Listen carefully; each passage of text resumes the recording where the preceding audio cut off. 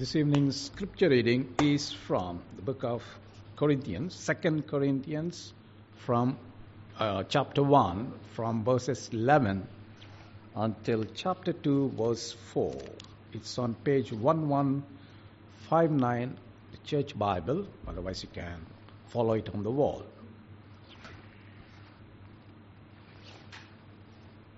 As you help us by your prayers, then many will give thanks on our behalf for the gracious favor granted us in answer to the prayers of many. Now this is our boast. Our conscience testifies that we have conducted ourselves in the world, and especially in our relations with you, with integrity and godly sincerity. We have done so, relying not on the worldly wisdom, but on God's grace. For we do not write to you anything you cannot read or understand. And I hope that, as you have understood us in part, you will come to understand fully that you can boast of us, just as we will boast of you in the day of the Lord Jesus. Because I was confident of this, I wanted to visit you first so that you might benefit twice. I wanted to visit you on my way to Macedonia and to come back to you from Macedonia and then let you send me on my way to Judea. Was I fickle when I intended to do this? Or do I make my plans in a worldly manner so that in the same breath I say both yes, yes, and no, no? But as surely as God is faithful, our message to you is not yes and no. For the Son of God, Jesus Christ, who was preached among you by us, by me, Silas and Timothy, was not yes and no, but in him it has always been yes. For no matter how many promises God has made, they are yes in Christ. And so through him the Amen is spoken by us to the glory of God. Now it is God who makes both us and you stand firm in Christ. He anointed us, set his seal of ownership on us, and put his Spirit in our hearts as a deposit guaranteeing what is to come. I call God as my witness, and I stake my life on it, that it was in order to spare you that I did not return to Corinth. Not that we lord it over your faith, but we work with you for your joy, because it is by faith you stand firm. So I made up my mind that I would not make another painful visit to you, for if I grieve you, who is left to make me glad but you whom I have grieved? I wrote as I did so that when I came I would not be distressed by these who should have made me rejoice. I had confidence in all of you that you would all share my joy. For I wrote to you out of great distress and anguish of hurt and with many tears, not to grieve you, but to let you know the depth of my love for you.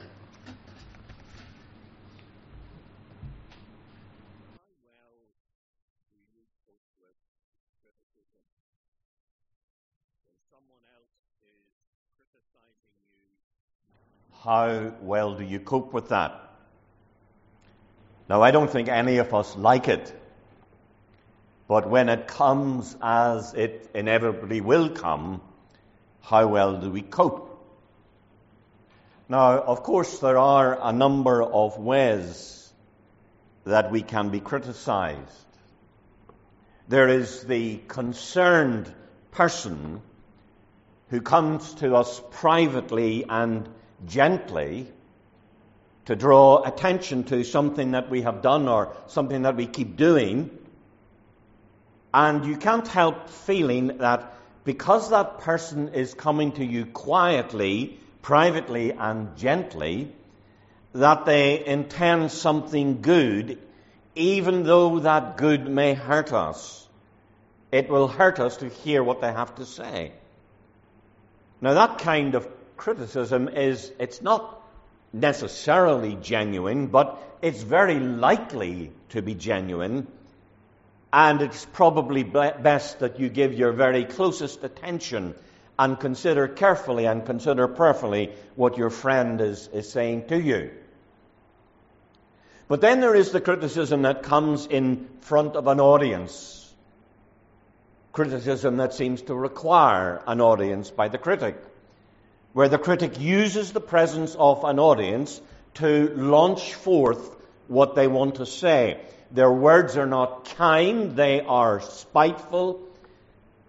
Then there is something suspect about that. Now, there are two possible sources of injury here. There is the injury that comes from the person that's making the criticism, and there is the injury that comes from the reaction or the non-reaction of the audience who is listening to that criticism. Do they believe the criticism? Do they challenge the criticism? Do they support the critic? Do they reward the critic? And you can see that the audience's reaction or non-reaction can even be more hurtful than what the critic themselves might have to say. Now, the Apostle Paul here is facing severe criticism from the church in Corinth. It wasn't private, it wasn't gentle, it wasn't personal, as in a private conversation between him and the critic. It had an audience, and the language was not nice. It was not kind, but it was spiteful. There were people who incited the person to publicly criticize Paul. A group of them got together to egg on an individual to criticize Paul in a very public way. Then there was the problem with the person themselves who said what they did. There was the nature and the tone of the criticism. And then there was the problem that some people believed the criticism. And those who didn't believe the criticism, they didn't speak out against it. They didn't defend Paul. So Paul in this letter, one of the things that he's doing, one of the major things that he's doing, is dealing with this problem. Because his own reputation was tied in to the message of the gospel that he was preaching. And because that was tied in with the message of the gospel, there was a very real danger to the church in Corinth. At the time of writing this letter, Paul's popularity in Corinth had sunk to an all-time low. It all seemed to turn sour after Paul drew the Corinthians' attention to their gross misconduct and the grievous sin in their church, and we read about that in 1 Corinthians. Of course, the Corinthians were no different to the rest of us. We do not take too kindly to anyone pointing out our faults or our failings. You can't have a public ministry like Paul's without ruffling a few feathers. The blessing and success that accompanied Paul's ministry raised a few eyebrows and spawned a certain amount of jealousy from those who were in this public speaking fraternal. Public speaking was a big thing then. People trained for years in rhetoric and in the art of argument and public speaking. It was the in thing back then. Those skilled in the art of rhetoric were able to make a very good living for themselves. The best of them would have served an apprenticeship for several years and learned their art with patience before stepping out onto the public stage. This upstart Paul, as they saw him, he had about the same finesse with his tongue that he had had with his jackboots when he traveled the length and breadth of the country, serving as the chief thug in the militant wing of the Sanhedrin. Yet Paul was the one that was attracting the following. Paul was the one that had risen to a degree of popularity, and they didn't like it. What a gift Paul handed to these charlatans when he chose to offend the church in the Roman colony of Corinth. They didn't like the fact that they had their position of authority challenged by Paul. And they saw this as an ideal moment to get in with the church at Corinth and to get their own back upon Paul, to get Paul off the pedestal, to get Paul sidelined. Quick to capitalize in the aftermath of the unrest that Paul's letter and visit had caused, they stepped into the arena to try to ease the pain of the hurting Corinthians. The pain, they remind them, that Paul had inflicted. Never mind, they say, what Paul says. He clearly has zero people skills. And he lacks completely even a modicum of sensitivity, they claim. This so-called apostle is clearly a two-faced, double-minded, self-obsessed egotist. He stings with his tongue, poisons with his pen, his loathsome presence, that just irritates everyone. He says that it hurts him to hurt you. Says how much he cares for you. And oh, how he longs to be with you again. Oh yes, he's so keen to see you again that he has planned 2 trips. But why, as soon as he gets a better offer, he's off somewhere else? A Mediterranean trip, I believe. How nice. The fact that Paul was facing a life-threatening incident in Ephesus and couldn't come is just mere detail that didn't suit the spin that his opponents wanted to place on the whole narrative and story that they wanted to tell. Why, the very kindest construction we could put on Paul's behavior is that he clearly doesn't know his own mind. If he's an apostle, and he knows the Lord's leading, why would he change his mind? Would he not be guided by God? Would he not know what he's doing? If he says he's doing the Lord's work, how come he cannot stick to his plans? 1 minute he's coming, then the next minute he's not. He clearly cannot stick to his plans. He's double-tongued. Everything with him is both yes and no. Like some postmodernist before his time, you hardly know where you are with him. And they're piling on the criticism. Everything that they can think of. You know, when someone's acting like that, when they've got a long list of criticisms, one after the other, you know they've got very little concern with the issues that they're raising, except that what they want to do is to create a kind of an avalanche of criticism. And that's what they're doing to Paul. He knows nothing about sincerity, and as far as holiness is concerned, why, we're not even going to go there. That's not going to even be a conversation that we're going to think about. We can't really understand how he managed to impress you so much in the first place. Anyway, the man is a bumbling buffoon, without a clue in the fine art of rhetoric.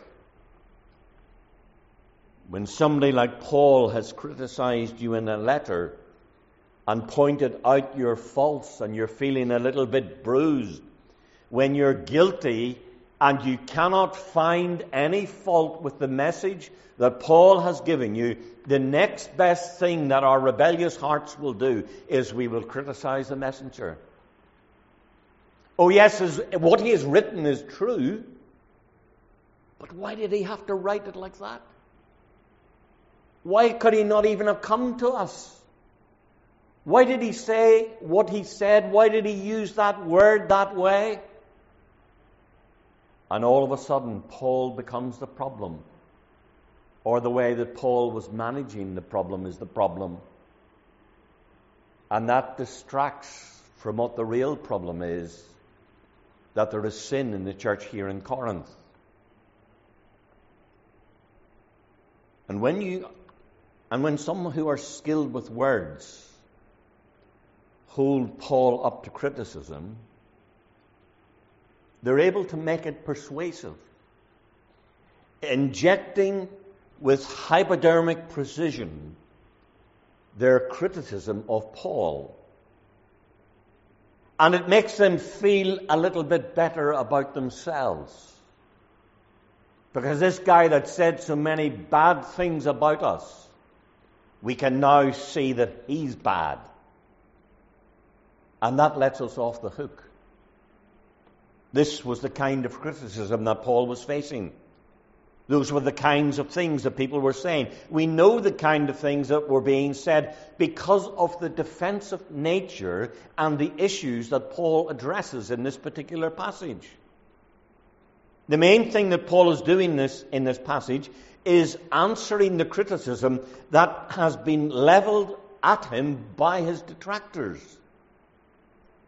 The natural thing for us when we are at fault is to emulate these Corinthians who want to make Paul the problem, or the way of dealing with the problem, and fail to deal with what has to be confessed before the Lord. What in our lives that needs to be confessed. So when you get that gentle soul, a Christian friend, kindly and gently coming to you privately and gently pointing out something that is wrong, don't dismiss that out of hand, because it may well be that they might have your best intentions, that their intentions might be best for you. They may be trying to help you. But these critics weren't trying to help. They needed a big audience to speak about Paul and to criticize Paul. If you look at the charge that Paul is defending himself against in verse 12, he says, "Now this is our boast.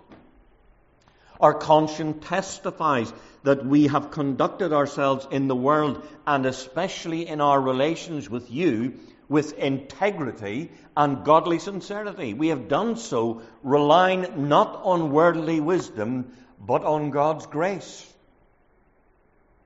He's speaking about his behavior before the world. How has he related to the people in the church before the audience of the world? What does the world need most from the church? That the church be the church. The world can be best served by the church when the church is the church. When we are listening to the Word of God, when we are obeying the Word of God, when we are responding to the Word of God, when the people from the world come in and see the people of God believing, when believers believe, that is the most impressive thing. It's amazing the amount of advice you get about how to be contemporary and how to reach out into a world as it is today. Oh, we need to have this version of the Bible, and we need to sing these type of songs, and we need to do this, and we need to do that. If people come in and hear us singing, they think it's mad anyway, whatever it is that we're singing. When they come in and listen to us pray, that looks crazy. But when they can honestly see believers believing, when the church is the church, not when the church becomes the world or like the world. John Stott wrote a wonderful commentary on the Sermon on the Mount. He called it Christian counterculture, because that is what we are. We are counterculture. We speak against the culture. We prophesy against the culture. We are followers of the Lord Jesus Christ. Does the world see in us that godly submission to biblical teaching and advice? In a postmodern world that challenges so much propositional rationalism, what they will recognize is the story of obedience as that story of obedience is lived out in the lives of the people of God. They may not hear the gospel, but they will be able to see the gospel and the impact that the gospel has had upon the lives of God's people. But let's turn back again to Paul's defense. Well, why would Paul get so hot under his clerical collar about a little bit of criticism? If you enter into the public arena, you can surely expect a robust bit of verbal knockabout.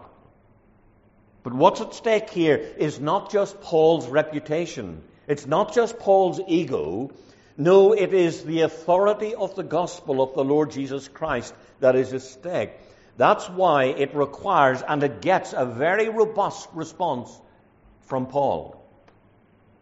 If you try to pick out some of the major topics referred to in this passage, you would find an awful lot of theology and doctrine. Verse 14, the eschatological theme of the day of the Lord Jesus Christ. Verse 18, the faithfulness of God. Verse 20, the theme of benediction. 20 and 21, a Trinitarian theme. 22, the perseverance of the saints. Now, it's not my intention to develop those themes, because those themes are not the primary issues that are taught in this passage, but they are everywhere assumed in this passage and employed by the passage and brought to bear upon the defense of a life lived in the light of those doctrines. Paul has brought in the heavy artillery of fundamental Christian doctrines to set the background scenery for the living of a life that is glorifying to God, and for the defense of how he, as an apostle, has lived consistently in harmony with those Christian doctrines, and that his message cannot be dismissed because some people have produced a kind of broth of half-truths and false accusations. Paul brings a rebuttal against 3 charges that have been made against him. In verses 12 to 14, accusations that have been made against his character. 15 to 22, accusations against his temperament. And then accusations about his pastoral love. Now, first of all, those accusations that have been made against Paul's character. His opening shot, if you like, his opening defense is that he is going to boast, which is quite an amazing thing. Because boasting and bragging was common practice in Corinth at that time. The public figures boast about their abilities, their talents, and their successes. Now, I was really tempted to bring in an example from a political figure, but then I thought the better of it. A public figure who boasts about being a genius. A public figure who boasts about their ability. These people who were skilled in rhetoric, they boasted and bragged about their talents, their abilities, their achievements, their success. And that was the kind of thing that was acceptable.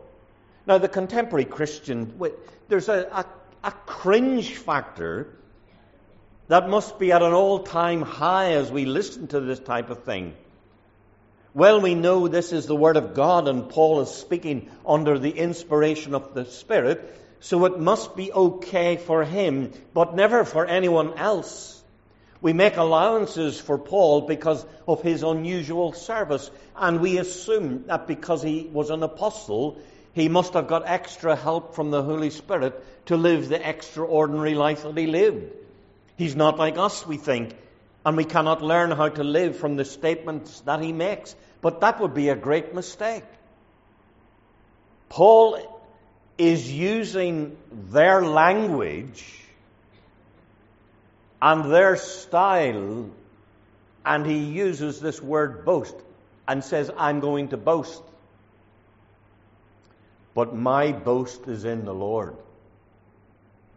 I am not going to boast about me.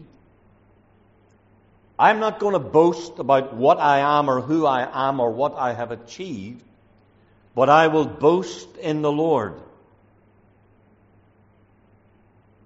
Now, Paul is not the only one in the Bible who boasts of his character and conduct in some particular. He isn't the only one who says that or says that God is his witness, that he has done the right thing. He isn't the only one who says that his own conscience testifies that he has lived a holy and a sincere life. That kind of language is found in many places. David said in the Psalms, "Vindicate me, O Lord, for I have lived a blameless life." Paul, in claiming to be innocent of the charge made against him and in claiming that his behavior was sincere and holy, is not making a claim that he is sinless, because in other places he tells us that sin remains in him. In claiming sincerity and holiness here, Paul acknowledges that if he has lived a faithful life in these respects, that he has the Lord Jesus Christ to thank for it. It is not as if these are his only achievements for which he wishes to take personal credit. There's a certain kind of pride that is entirely appropriate to Christians, a certain kind of satisfaction in doing the right thing and in being right, but it is a boasting in the Lord. As Paul will say later in this letter, let him who boasts boast in the Lord. In this matter, my character is holy and sincere, and I owe it all to God. Now notice that Paul is not saying my conscience is clear, and that lets me off the hook. Conscience can be a very fickle thing. That is why conscience needs to be brought under the scrutiny of God's Word. It's not, oh, I have prayed about it, I feel at peace, therefore it's okay. I've prayed about it, I feel at peace, I can ignore everything that the Bible says about it. Because I've prayed about it, because I've peace in my mind, peace in my conscience, I am okay. Very, very bad way of moving forward. The Word of God must speak to the conscience.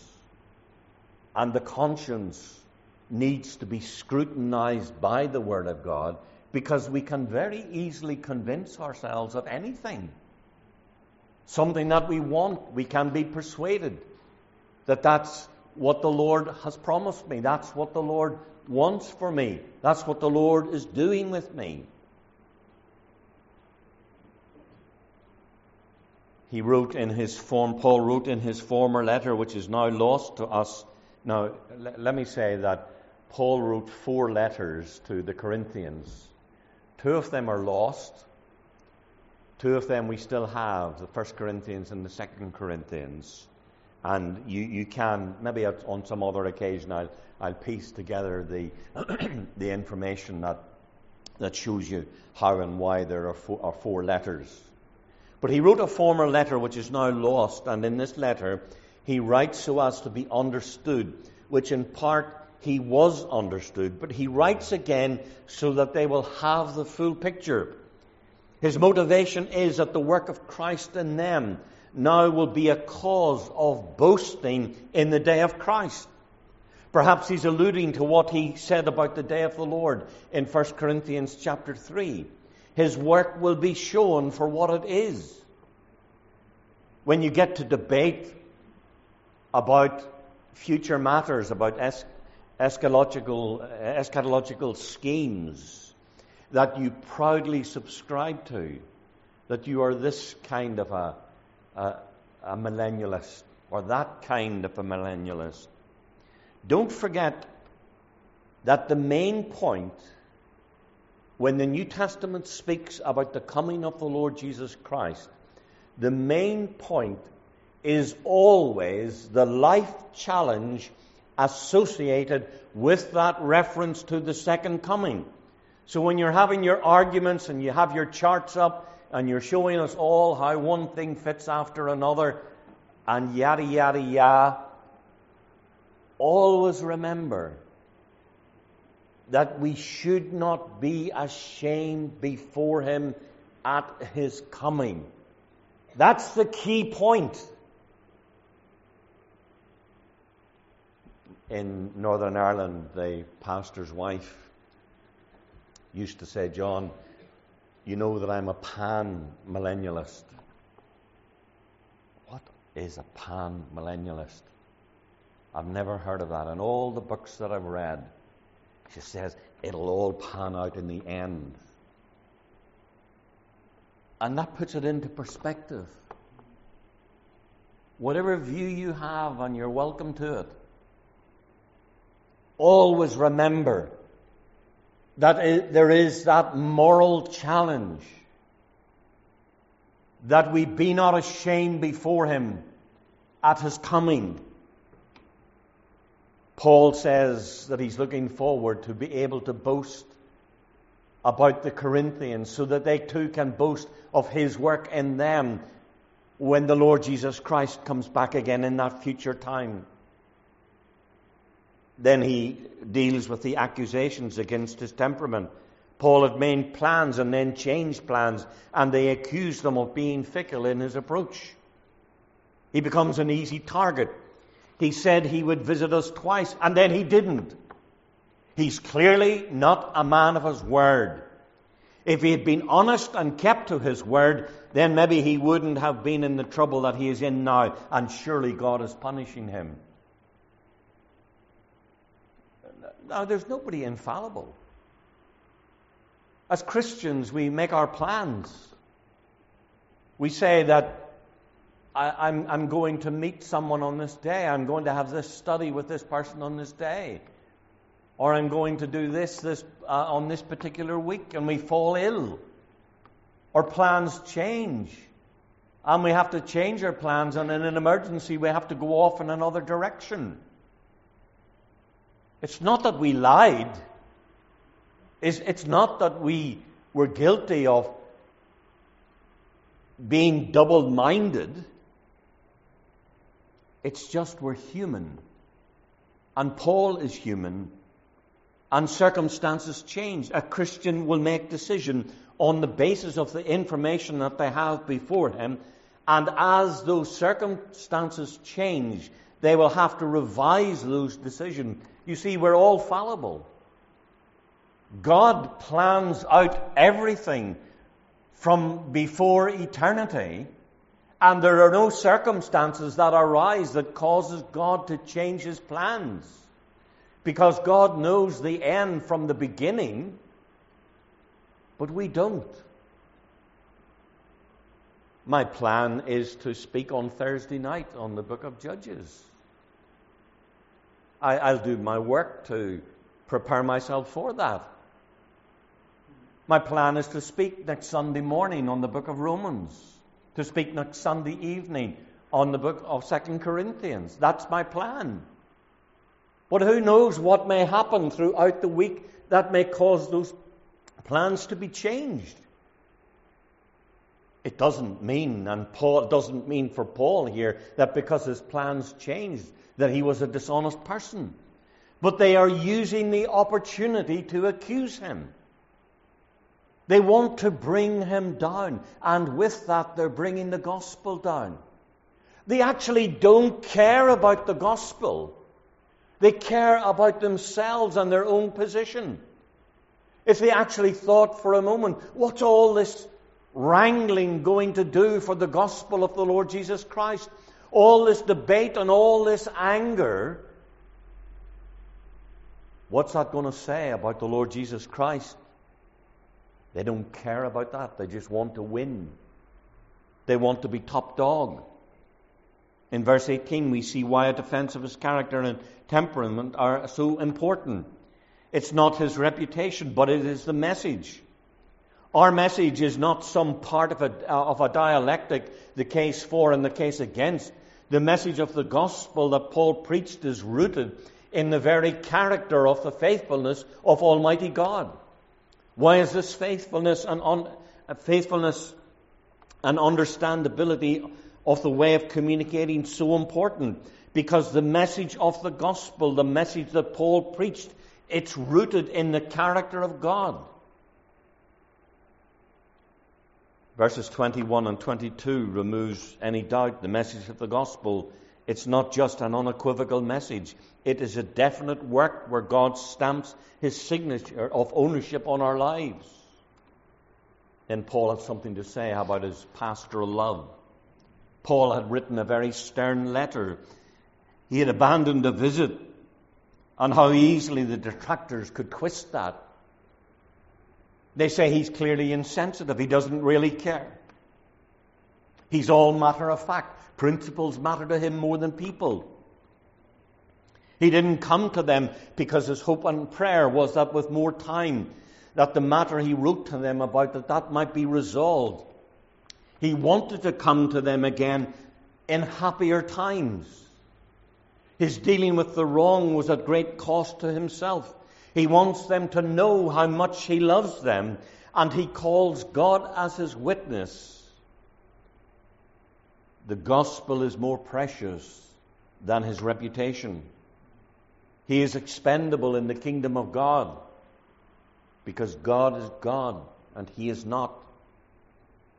Look at the use of theology in this chapter. It places demands and requirements before us. By the grace of God, Paul had a life well lived to the glory. By the grace of God, as recipients of Christ, no less should be the case for us.